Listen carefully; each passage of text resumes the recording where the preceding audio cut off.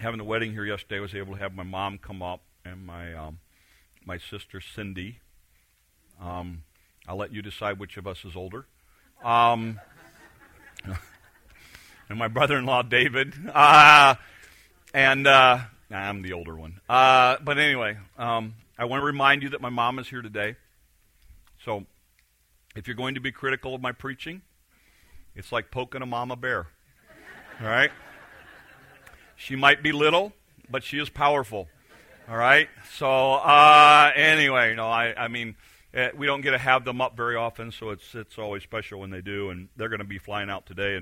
And Jeff and Roxy on Gene's side of the family were up yesterday, and they flew back this morning. And we would appreciate prayer. Jimmy flew out this morning as well because he's going to be training for this month, doing some schooling. So anyway, we do appreciate everybody coming in. It was nice we had a good day yesterday.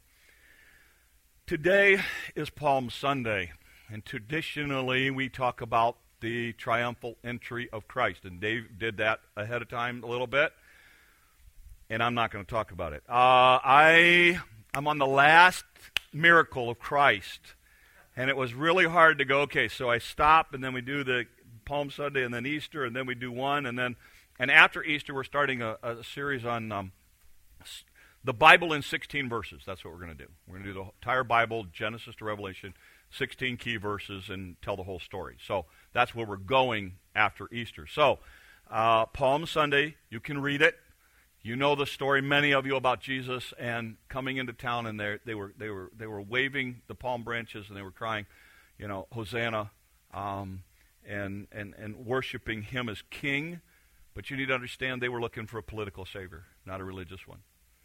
So by the end of the week, they're crucifying him. And we're actually going to pick up our story. Our last miracle occurs after the resurrection of Jesus Christ. And it is very, very significant. And so I wanted to kind of end on that because I think it carries a lot of meaning with us, particularly as we head into Easter next week. So with that in mind, it's the story of the 153 fishes is the story. There are two main fish stories in the Bible. One of them occurs at the beginning of the ministry of Christ, and one occurs after the resurrection at the end of the ministry of Christ. And I'd suggest to you that both of these miracles are, if you were, parentheses around the ministry of Jesus Christ. And so we're going to dive into it this morning, and where there are differences, I'm going to try to highlight them because they do add some importance to it. Here's probably the biggest.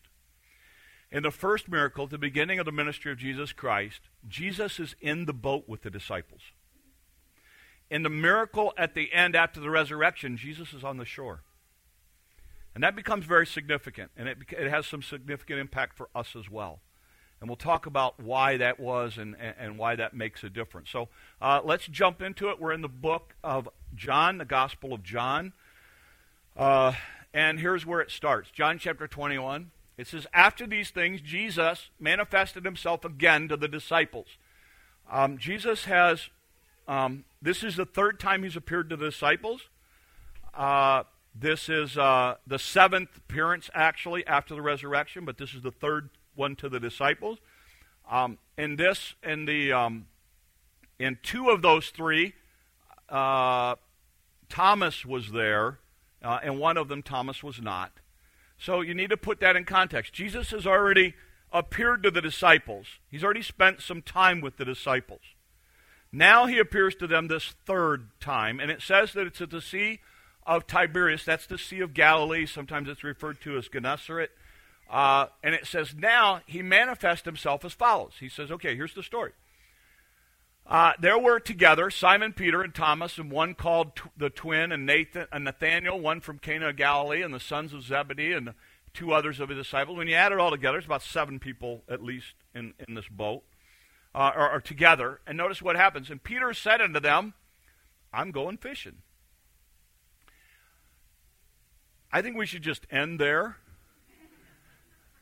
and go home today and say, the preacher told me to go fishing. And we can just end it right. But he says, I'm going to go fishing. He said, and they said to him, we'll go with you. So picture that. Peter's with them, and they're kind of standing around looking at each other, and they're going, let's go fishing. And they go. Now, everybody likes to jump on them about why they went fishing. I don't know why they went fishing. Okay? I don't know if this was we can't do anything else. I don't know if this was we're bored, let's go fishing. I don't know if this is a funny. I know yesterday at my son's wedding, we stayed in cabins right there, and there's a little pond that they had just stocked with trout. And every time I walked out of my cabin, I was watching somebody reel out a fish. And I'm sitting there at one point waiting for pictures. You know how that goes. Waiting for pictures thinking, I want to go fishing. I don't want to be waiting for pictures. I could be fishing. And I don't know if that was the thing. They just want to go fishing. But notice what it says. And they said to him, we'll go with you. And they went out and they got in the boat, but that night they caught nothing. So understand this. These guys were fishermen. In fact, many of the people that are mentioned here were some of the earliest of the disciples.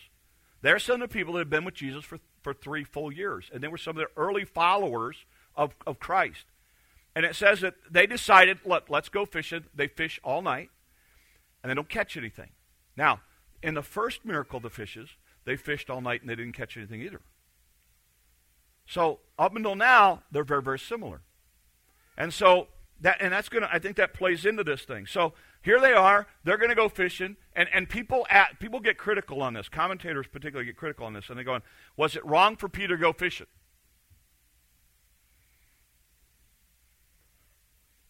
I don't know.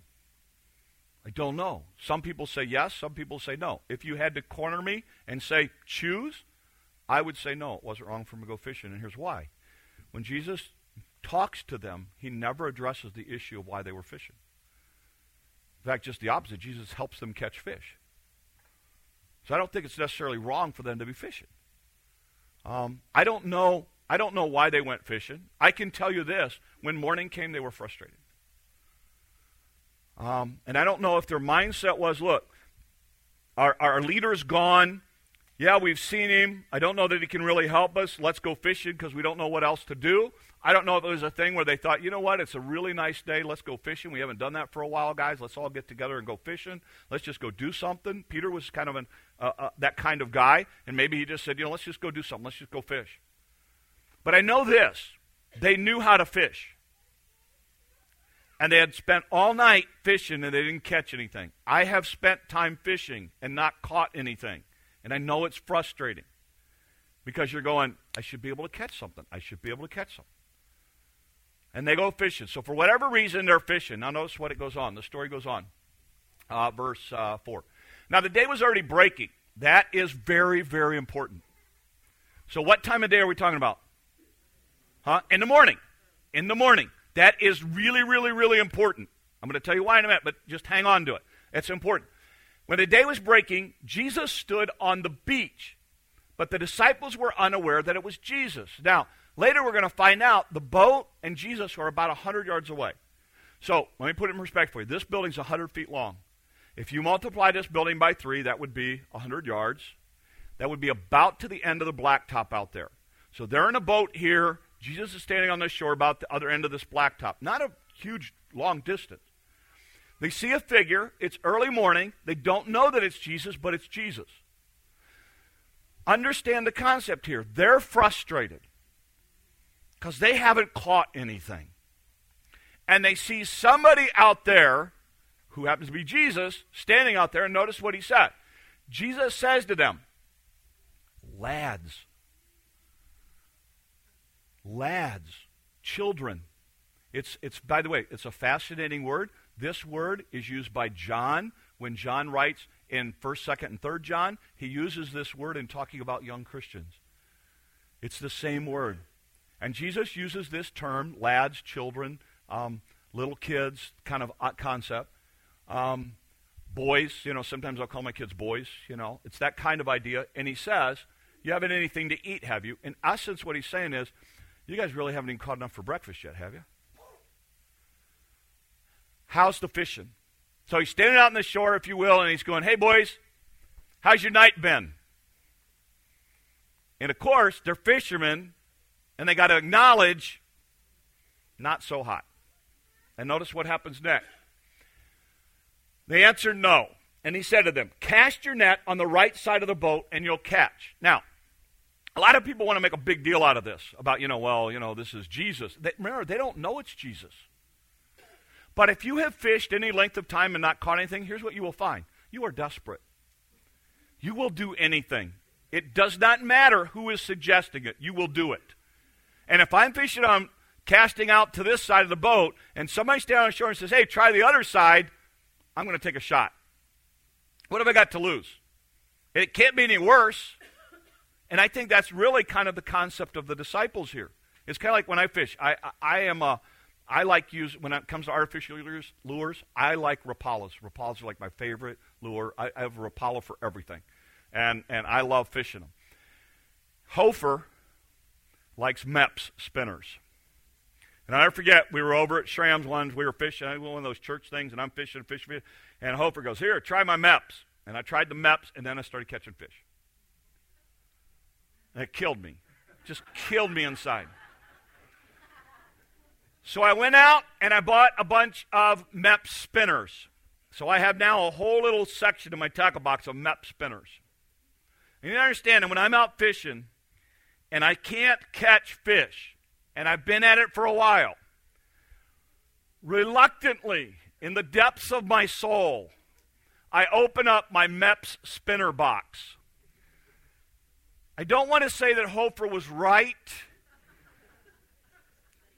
but I'm desperate. I will do anything at that moment. Okay?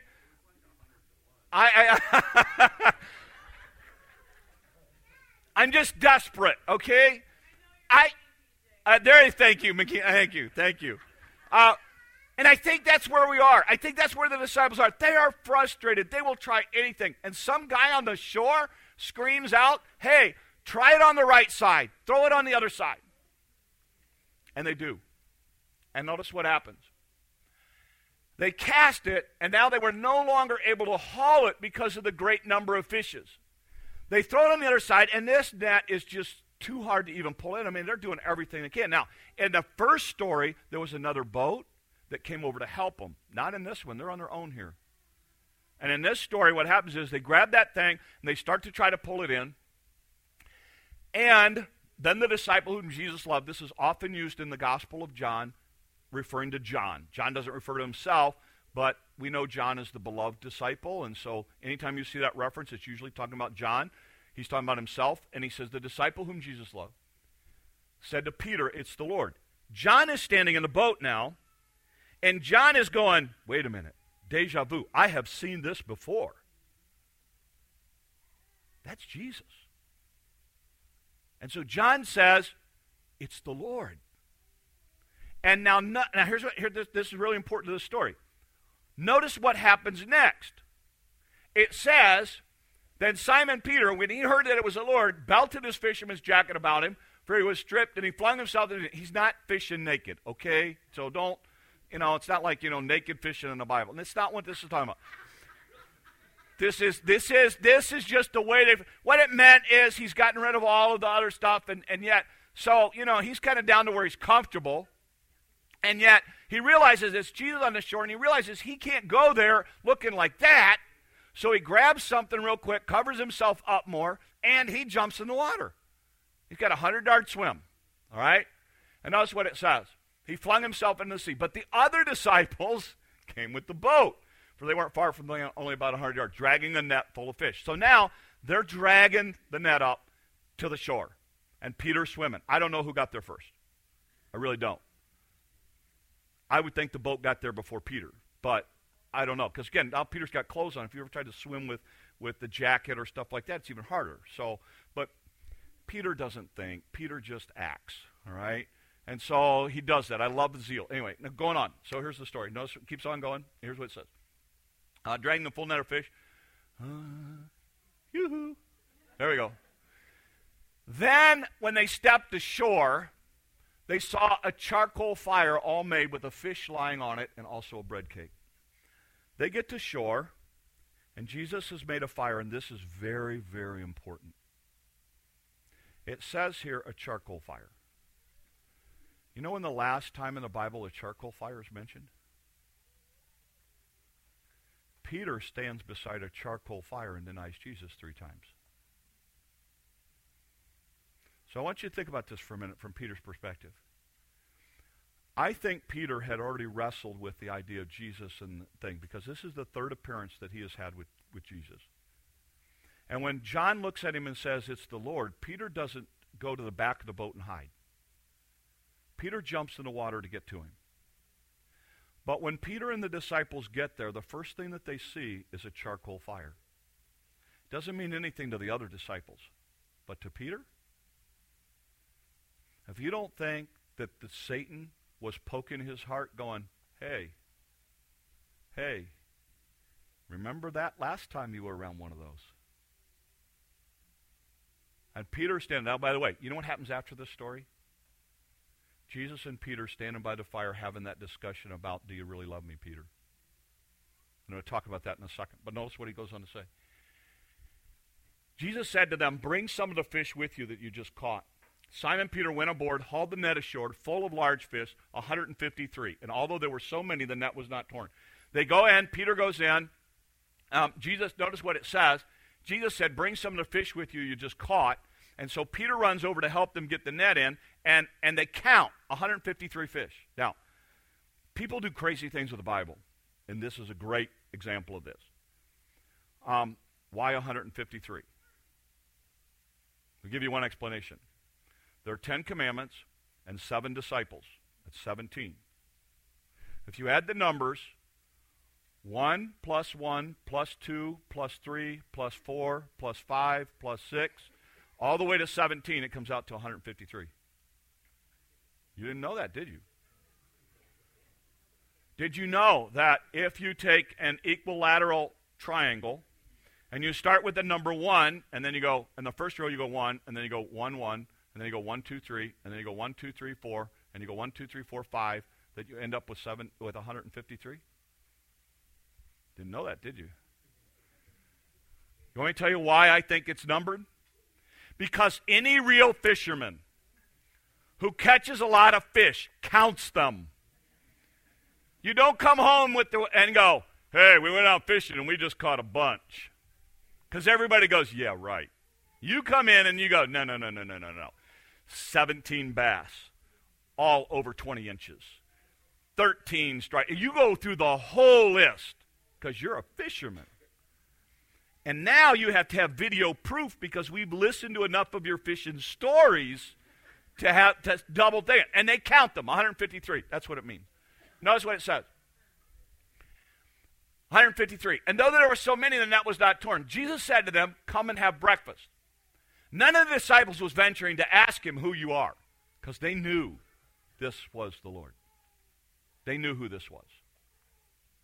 Now, a lot of people miss this. There's a lot of debate on this. I'm going to tell you what I think on this, but I want you to pay attention to it because I do think it does make a difference here. Listen to this very carefully. Jesus came and took, what's the next word? The bread cake. And gave it to them. And the fish. The fish. Not the fish they brought in, the fish. The fish that when they came on shore, Jesus is standing there putting over the fire. When you actually read this story and you look at the Greek language, here's what you're going to find. Where it says that little phrase there, he took the bread cake and gave it to them, it is the exact same phrase that is used when Jesus feeds the 5,000 and takes the bread and the fish and feeds the 5,000. And a lot of people believe, and I tend to believe this, that what Jesus is saying to them is, hey guys, remember the story of the 5,000? You give me a little, I'll multiply it a lot. And I think afterwards, they probably ate the rest of it. But for this part of it, it says, they took it and similarly, and notice it says, he gave it to him and the fish similarly. And now this was the third time that Jesus was manifest to the disciples after having risen from the dead. That's the story. Okay, let's talk about a couple of things that I think we can take away from it, some things maybe that we can learn. First one, I think we have to learn to depend on Jesus. You see, when these disciples were trying to do the fishing thing on their own, it just wasn't that successful with it. But when they listened to Jesus, even though they didn't know it was Jesus, they became very successful at it. And notice in the passage, Jesus is standing on the shore. Jesus isn't like waving his arms and saying, hey guys, it's me. He's just quietly standing on the shore, watching them fish, and then says, hey guys, throw it on the other side. And I want to suggest to you that some of you right now are very frustrated in where you are in life. And you're kind of like the disciples. I don't know why it is that you're doing what you're doing, but you're very frustrated with it. And you're getting frustrated and trying to figure stuff out. And can I suggest to you that what's happening is Jesus is standing off in a corner saying, hey, why don't you try it this way? Not going to stand up and scream and yell and holler and beat you up and all that kind of thing. He's just going to say, hey, look, how about doing it this way? He's doing it through different people in your life. He's doing it through preaching. He's doing it through other people. But he's trying to press on you to do something different about what you're doing, to listen to him. But you are so enamored by your circumstances that you can't see him. You can't hear him. I'm convinced Satan's number one tool in our lives today, he keeps us busy, and he keeps a lot of noise in our lives. So the whole thing is we can't hear God. We're too busy. We can't hear God. There's way too much noise. We get very uncomfortable when there's a lot of silence.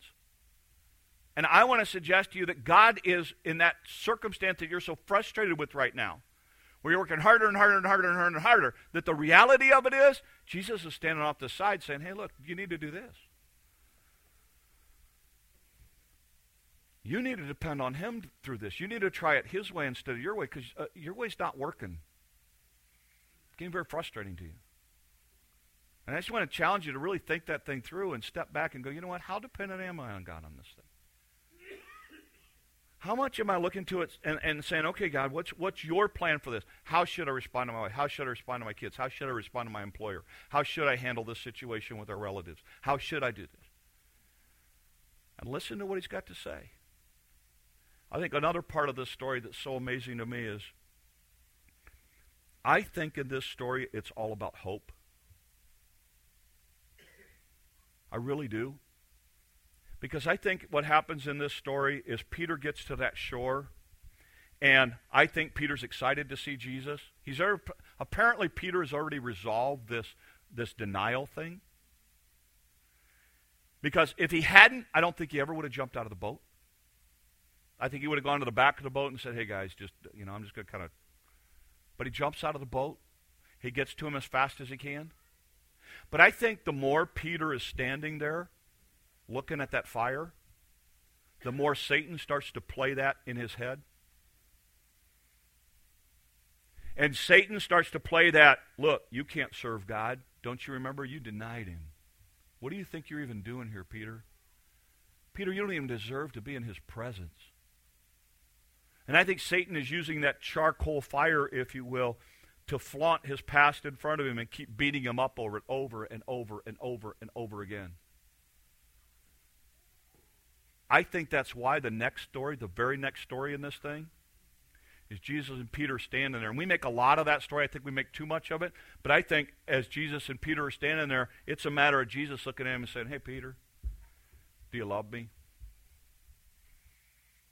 And Peter, who's normally a man of action, is hesitant to to jump out in it now. Peter's a man of Peter is basically going to say, you know what, I'd rather prove it to you than say it now, because I said it before and I didn't follow through. So Lord, I don't know that I can say I really, really genuinely love you, but I think an awful lot of you. And Jesus asked him again, Peter, you really love me? And he goes, Lord, I really think. And finally, Jesus looks at him and says, Peter, you really just think a lot of. Am I in your corner, Peter? And Peter goes, yeah, you are. But every time, here's what's significant. Every time when Jesus talked to Peter, and Peter responds, Jesus responds too. And you know what Jesus says? Go feed my sheep. Go do me your job.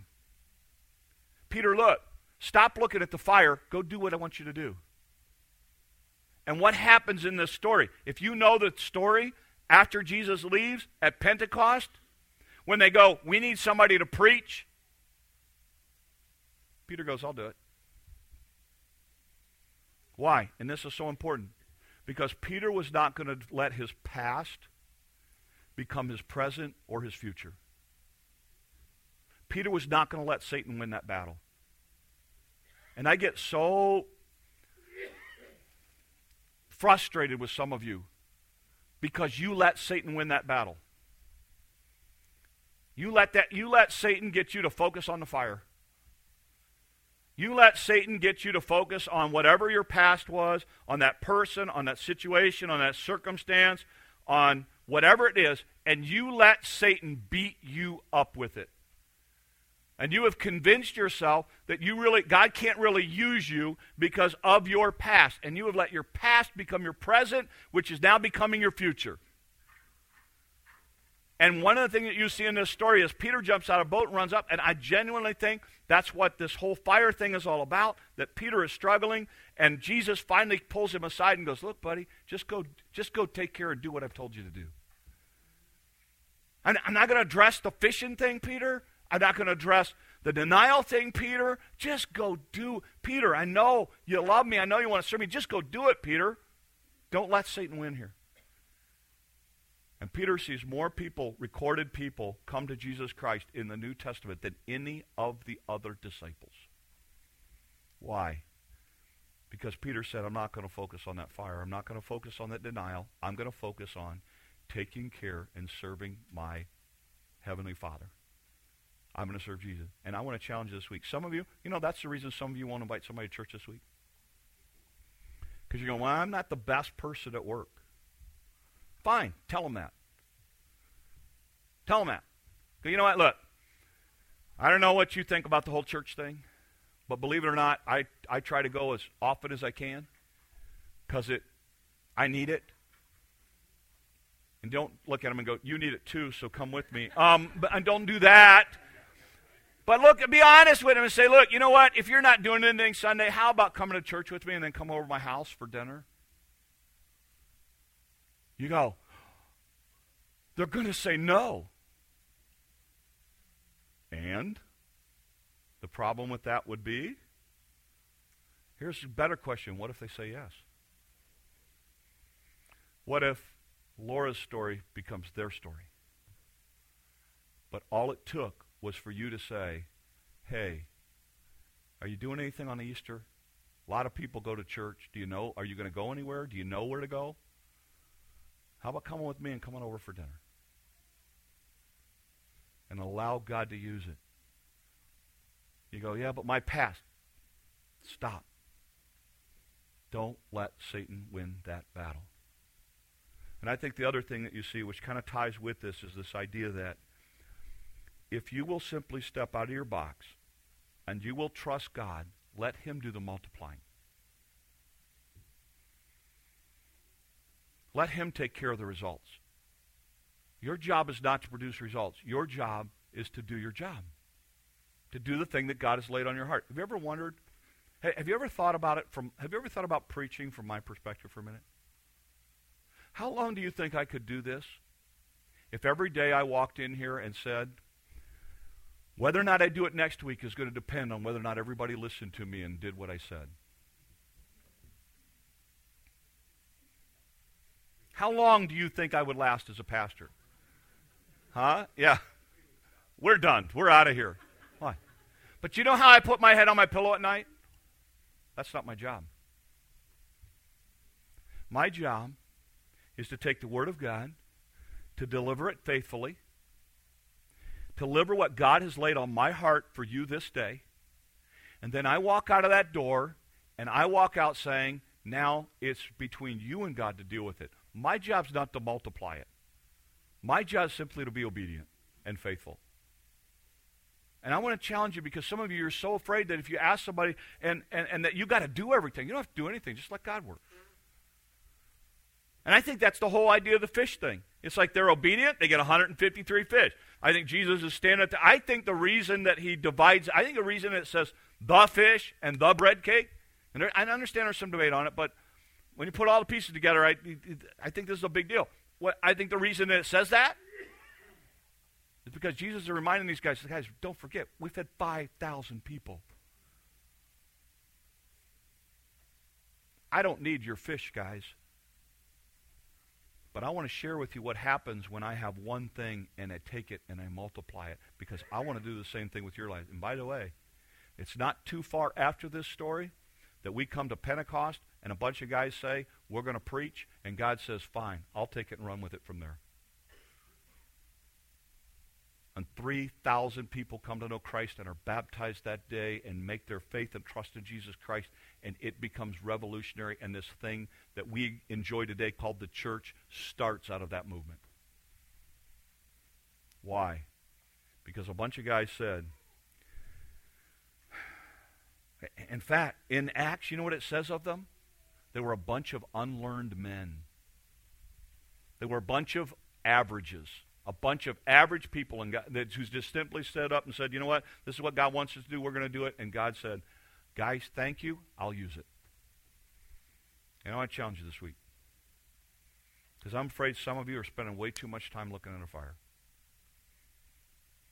And I'm afraid some of you, you're missing the idea that there is hope. I said at the beginning of this that this whole thing starts out, and one of the key phrases was it's the morning. Do you know where the fire was when Peter denied Jesus? It was at night. You want to know why it's significant that this story happens in the morning? You want to know why it's significant that Jesus is resurrected in the morning? Because what Jesus is saying to Peter is, look, Peter, this is the same fire, but this is a new day. This is the same scenario, but you've got a new opportunity. We're not going to deal with the past, Peter. We're going to deal with where you are right now and what I could do with you today. And for some of you, that kind of hope, that kind of encouragement, that kind of opportunity exists today. But you know what? You have got to step back and say, you know what? I'm going to depend on Christ. I'm going to walk with him. I'm going to let him use me. I'm not much, but I'm going to let him use me.